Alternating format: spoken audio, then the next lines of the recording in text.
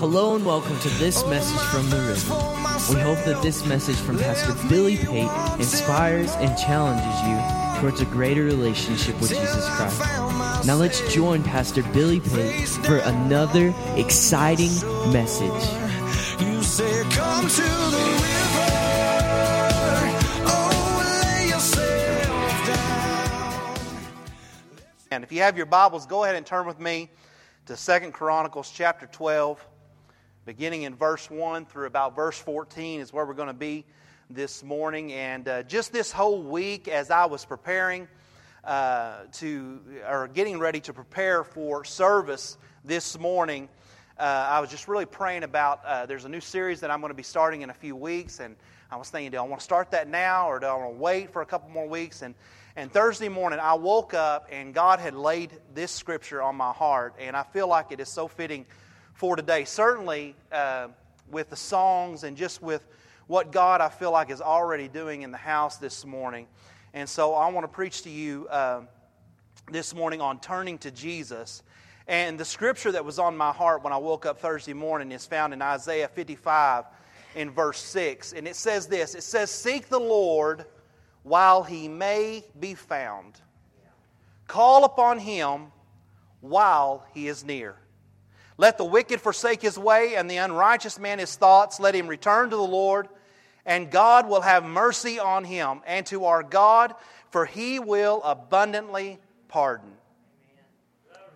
I believe that this is the season that we need to be seeking the Lord while He may be found. That word "while" indicates, it is indicative of a time and a season where that opportunity will no longer be available to us. There is, I believe, a very an open window that is now closing.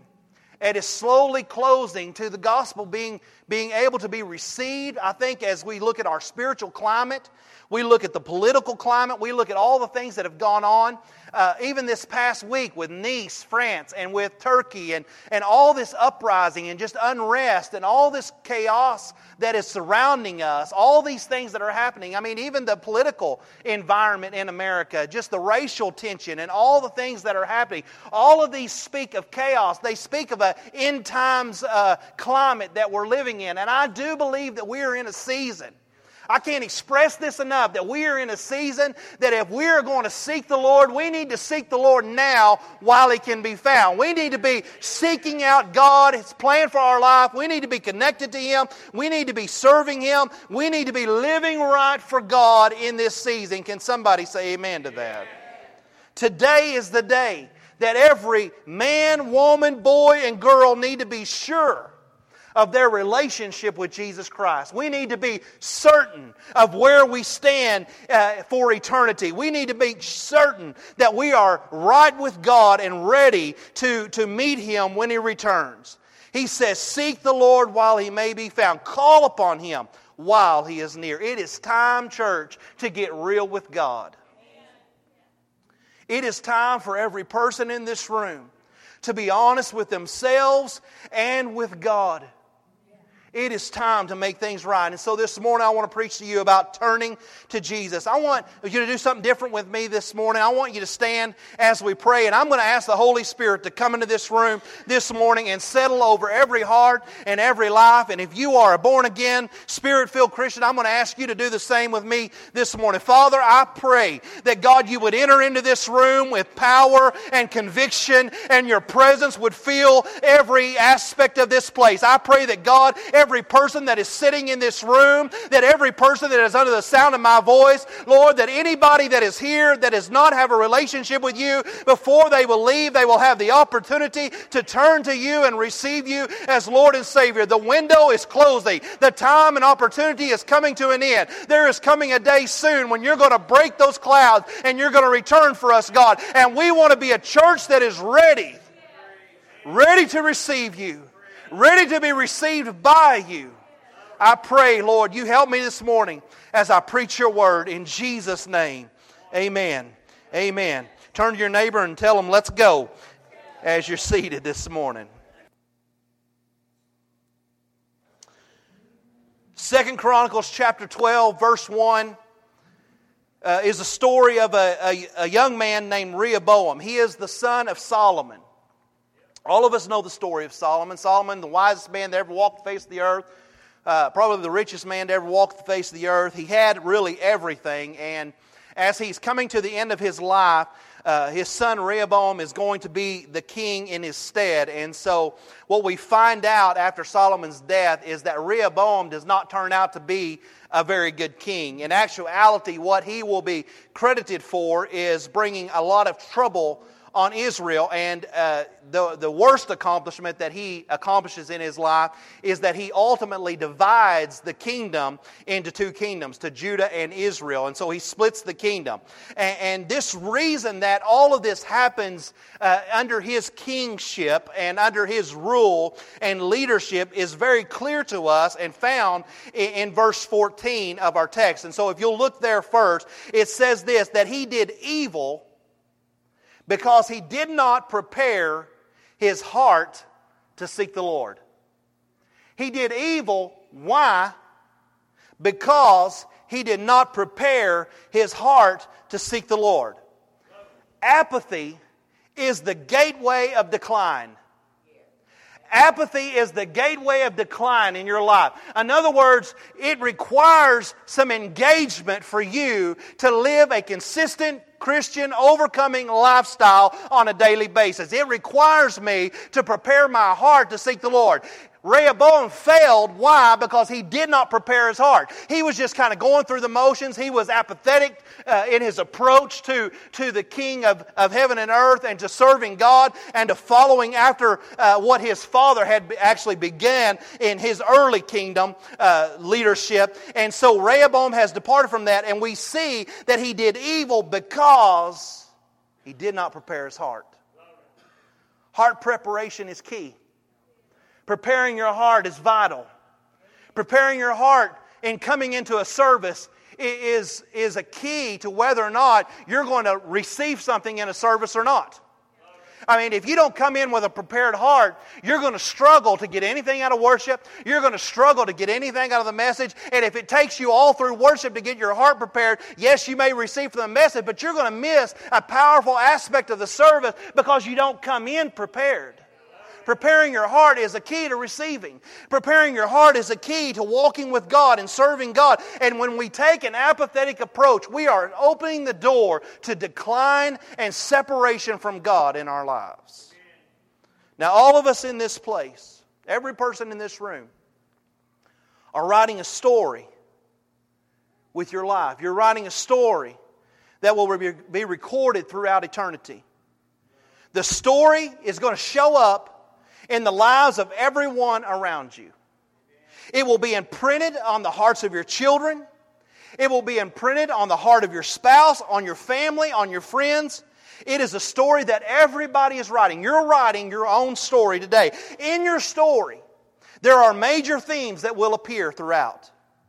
I don't want one of the major themes of my life recorded on the hearts of those I love to be, he did evil because he did not prepare his heart to seek the Lord. Unfortunately for Rehoboam, this is what is recorded throughout history for him.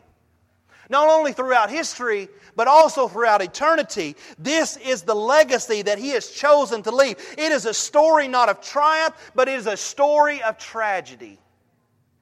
It is a story of opportunity and potential and promise that was misplaced and squandered. However, from this story, there are some things that we can find, some truths that emerge that can help us now to make the right choices and decisions for our journey. In verse 1 of chapter 12 of 2 Chronicles, it says, "Now it came to pass when Rehoboam had established the kingdom and had strengthened himself, that he forsook the law of the Lord and all Israel along with him." As the leader goes, so does the kingdom, right? As the king goes, so does the kingdom. And so because he forsook the Lord and he was leading the people, it says all Israel abandoned God too. Understand this, and this is not in my message, this is a free one. What you do impacts other people. It's not just about you. It's not just his decision that only affects his life. Well, I can do what I want to because it's my life. You only live once. You only get to live life one time. So I can do what I want to and just whatever happens, happens. Listen, we are accountable for the people that we are impacting around us. The story that you're writing is written not on your heart only, but also on the hearts of your children, your spouse, your family, and your friends. It matters. It matters. Well, Pastor, I don't care what other people think. You better. You better. I'm not talking about caring what people think to the point that it cripples you from doing what you know to do is right. And I'm not talking about living in fear. But we very much better care about the impact that we are having on the people around us. Your reputation is vital. Your reputation is important. And you've got to make sure that you're living one that is pleasing to God first and foremost. And if you do that right, everything else will fall in place. Verse 2 says, and it happened in the 5th year of King Rehoboam that Shishak, king of Egypt, came up against Jerusalem. And again, it says it again, because they had transgressed against the Lord. Why did he come up against Jerusalem? Because they had transgressed against the Lord. And this is what they come up against Jerusalem with 1,200 chariots, 60,000 horsemen, and people without number who came with him out of Egypt. The Lubim and the Sukkim and the Ethiopians, they all come, a number that cannot be numbered, 1,200 chariots, 60,000 horsemen. Why? Because he's walking away from God. And so the first point I want to make this morning is this. Rejecting God only invites chaos into your life. Rejecting God only invites chaos into your life. His precursor to trouble, Rehoboam's precursor to trouble, was forsaking God. When he started walking away from God, he started walking into trouble. When he started walking away from the ways of God and the plans of God, he started walking into chaos and destruction in his own life. Now let me ask you this morning, who here is interested in some more chaos? Go ahead and put your hand up real high. If you want more chaos, I feel like the Lord is here to answer your prayer if that's what you want. I want more chaos. Who would like to have a little more trouble in their life? Pastor, I've prayed for a lot of people in the altars. I can't recall a single time that I prayed for people in the altars that somebody come to the altar and said, Pastor, I really need a little more trouble in my life.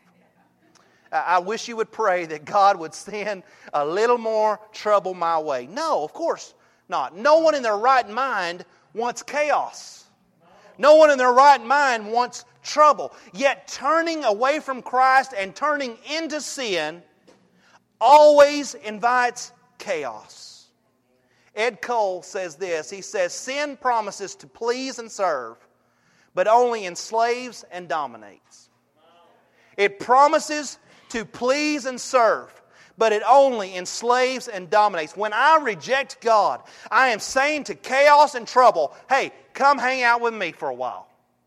Come be my running buddy. Come hang out in my world for a little bit. I'm inviting it to come in and be a part of my life. When I turn away from Christ, what we are doing, we are automatically turning toward sin.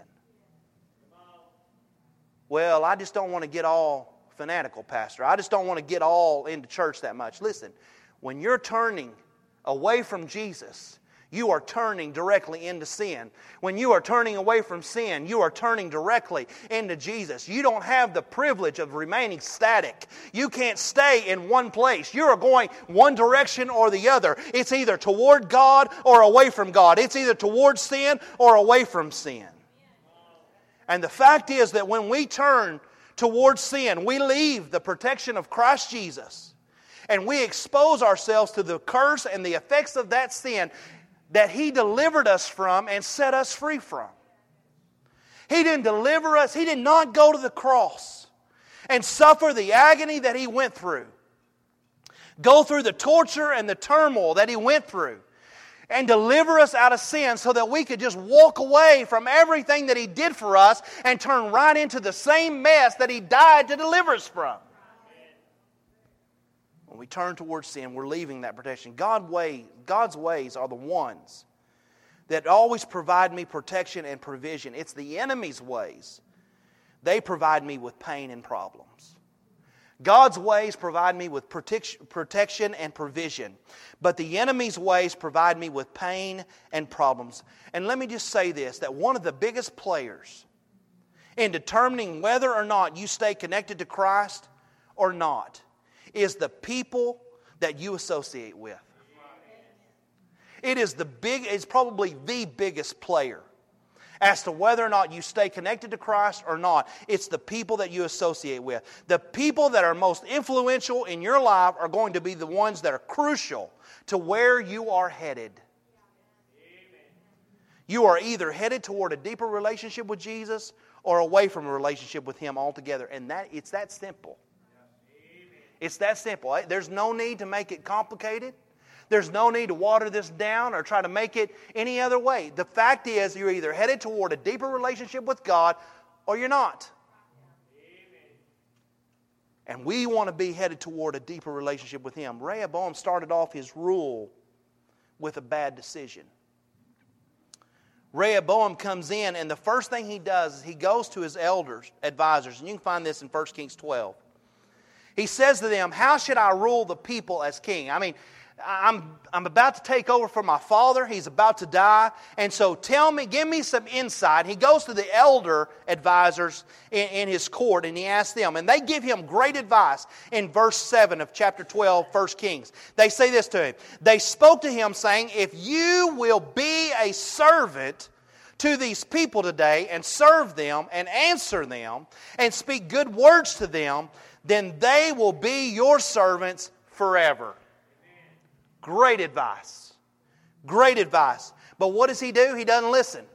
Rather, he goes in 1 Kings 12, 8, it says, but he rejected the advice which the elders had given him and consulted the young men who had grown up with him, who stood before him. And he said to them, what advice do you give? How should we answer this people who have spoken to me, saying, lighten the yoke which your father put on us? Then the young man who had grown up with him spoke to him, saying, thus you should speak to this people you have spoken to, saying, your father made our yoke heavy, but you make it lighter on us. Thus you shall say to them, my little finger shall be thicker than my father's waist. Now whereas my father put a heavy yoke on you, I will add to your yoke. My father chastised you with whips, but I will chastise you with scourges. That's bad advice. So here's the principle that I want you to see this morning from that. Is that if you want to avoid inviting chaos into your life, then seek advice and not approval. Seek advice and not approval. The fact is that Rehoboam didn't want to serve the people.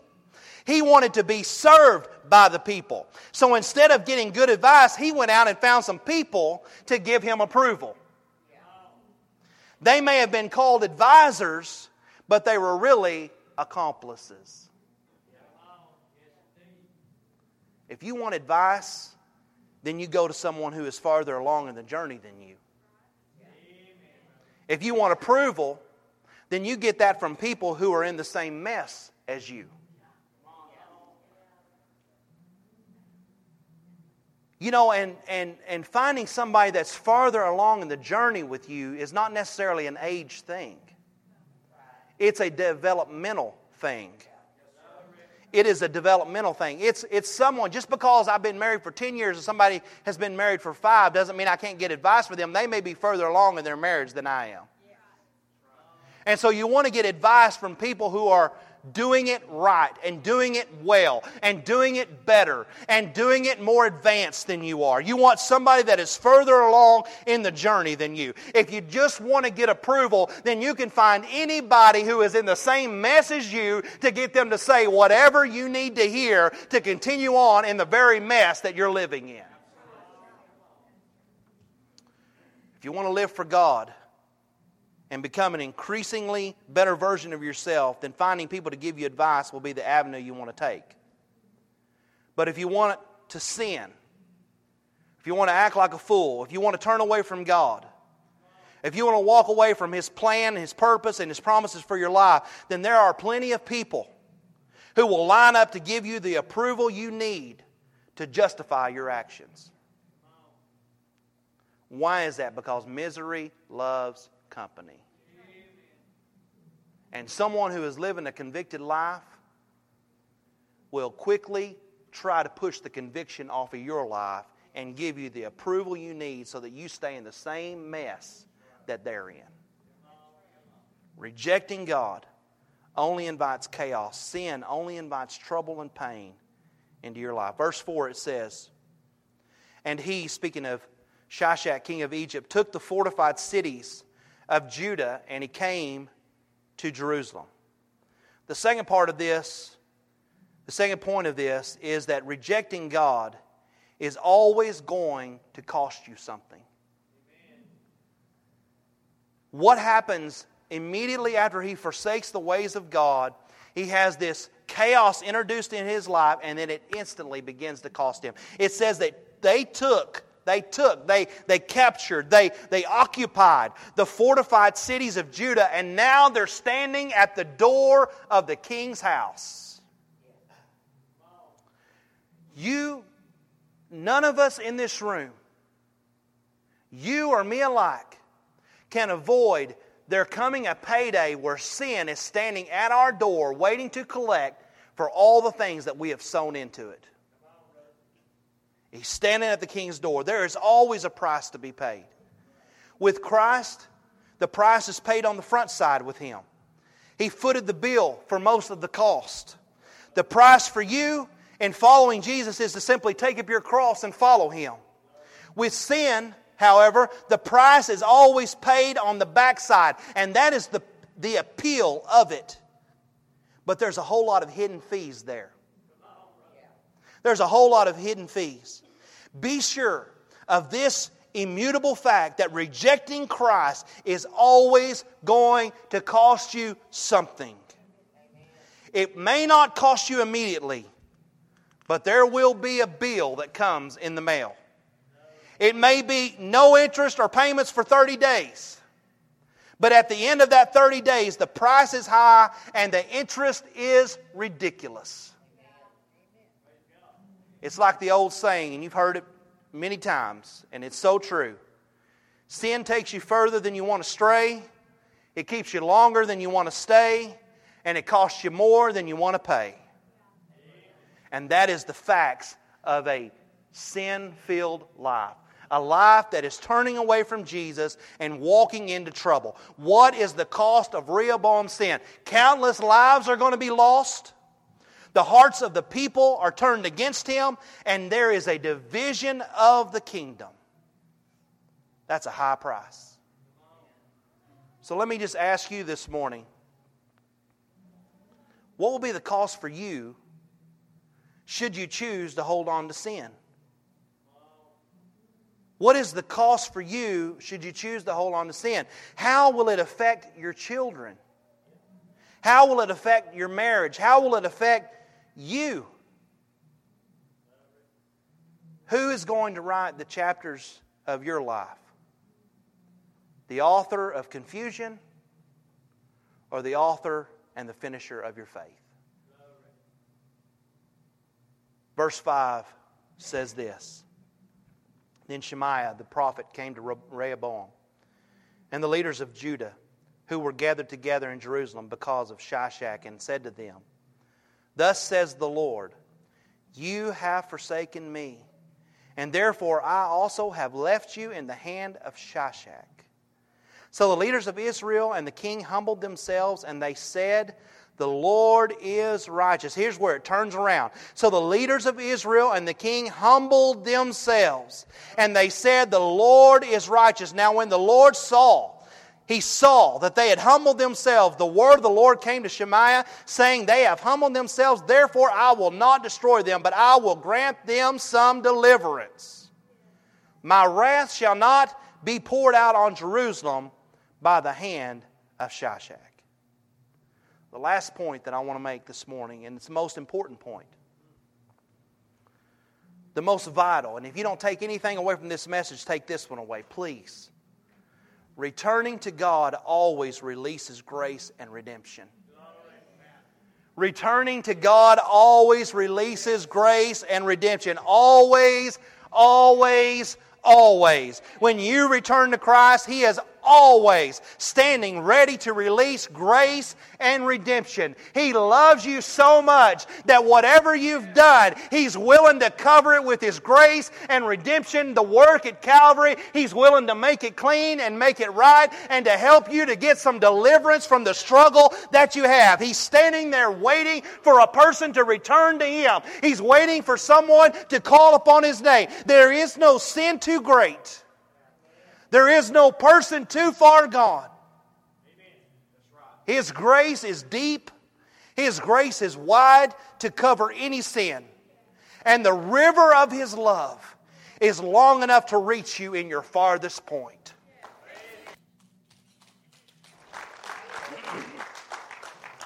He loves you. Turn to your neighbor and tell him, He loves you. He loves you. He loves you. He cares for you. He died for you. He shed blood for you. The reason a lot of people don't have an encounter with God is they've never made the work of Christ personal. He did it for you. He did it for you. He loves you. And that has never changed. It never will change. He wants you. That has never changed and it never will change. Now, to balance this, I'm saying to you, I'm not suggesting at all to you that returning to God immediately releases you from all the chaos that you've invited into your life. I'd be setting you up for disappointing. I'd be setting you up for failure. For you to think that just because I give my life to God, everything's going to be peachy and rosy from here on out. It's not going to happen that way. The fact is that inviting Jesus in your life, what it does do is it immediately begins to start working in your favor. And over time, He will turn the tide of chaos and work peace in you. Many people are too impatient with the process of God. They come and they get saved and they expect instant results. And the fact is, you've got to walk with Him for a season. You've got to stay with Him for a time. And you've got to let God begin to work these things out in your life. If you've sown into trouble and chaos for years and years, don't think just a moment in the altar is immediately going to change all that. But what will happen is immediately in an altar, God will step into your scene. He will step into your life. He will step into your arena and He will begin to walk with you through the trouble and walk with you through the chaos. He will be a source of peace and He will be a source of strength. He'll be there with you. All of our decisions are always subject to consequences. And just because you turn to Christ doesn't mean everything is immediately fixed. But what it does mean, and this is great news, is that God's grace and redemption has now been introduced into my life. And I'd rather have God's grace and redemption at work in those consequences than not. The fact is, those consequences remain regardless of God being in your life or not being in your life. And I would a whole lot rather face them. I would much rather face them with His power and presence in my life than to not have Him. He will turn it around for you as you walk closer and closer to Him. Consequences always taste better smothered in grace. Amen? Consequences just taste better smothered in grace. Morgan, would you come? We go back to the beginning of this message, and Rehoboam's main storyline reads in verse 14, he did evil because he did not prepare his heart to seek the Lord. What is your story going to be? What is going to be the major theme of your life? Seek Him while He may be found. Call upon Him while He is near. Turn to Him with your whole heart. The Lord makes a beautiful promise in Jeremiah to those who will return to the Lord. He says this in verse 6 of chapter 24. For I will set my eyes on them for good, and I will bring them back to this land. I will build them and not pull them down. I will plant them and not pluck them up. Then I will give them a heart to know me, that I am the Lord, and they shall be my people, and I will be their God, for they shall return to me with their whole heart. Why did he do evil? Because he did not prepare his heart to seek the Lord. The Lord today can give you a heart to know Him. He will give you a new and fresh outlook on life if you would stand in this place this morning.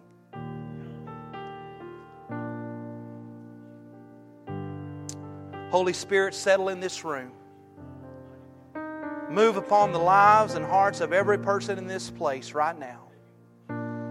I ask that, Father, if there be any person here that has an inkling of doubt about where they stand with you, that where they will spend eternity, that, Father, they would not leave this place without the assurance of knowing you as their Lord and Savior, that today they would turn away from sin, trouble, pain, and difficulty, and they would turn toward a God of promise and love and grace and redemption.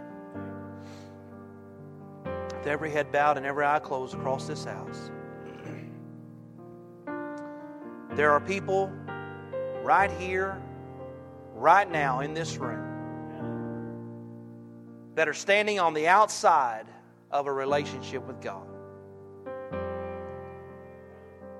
Maybe you've got some struggles in your life. Maybe there's some things that are drawing you away from God, but whatever you may be turning away from God this morning, and you know it. You know it. From the moment you set into this room, from the moment you walked through those doors, from the moment the first song started playing, God began to deal with you, and God began to convict your heart. God began to draw upon you. Today is the day where you'll not be met with judgment and condemnation, but it's a day where you'll be met with open arms of a Savior and a church who loves you and is advocating for you. Today, God's grace is calling you back home. We hope you have enjoyed and been encouraged by this message. We would love for you to join us at the River on Sunday mornings at 9:45 for Sunday school and at 10:30 for morning worship. We also provide our midweek service for all ages on Wednesdays at 7 p.m. If you would like to support the various ministries at the River, please go to our giving tab. We would love for you to visit us at 1110 South Preston Street in Burkburnett, Texas. And as always, we encourage you to come experience life with us at the River.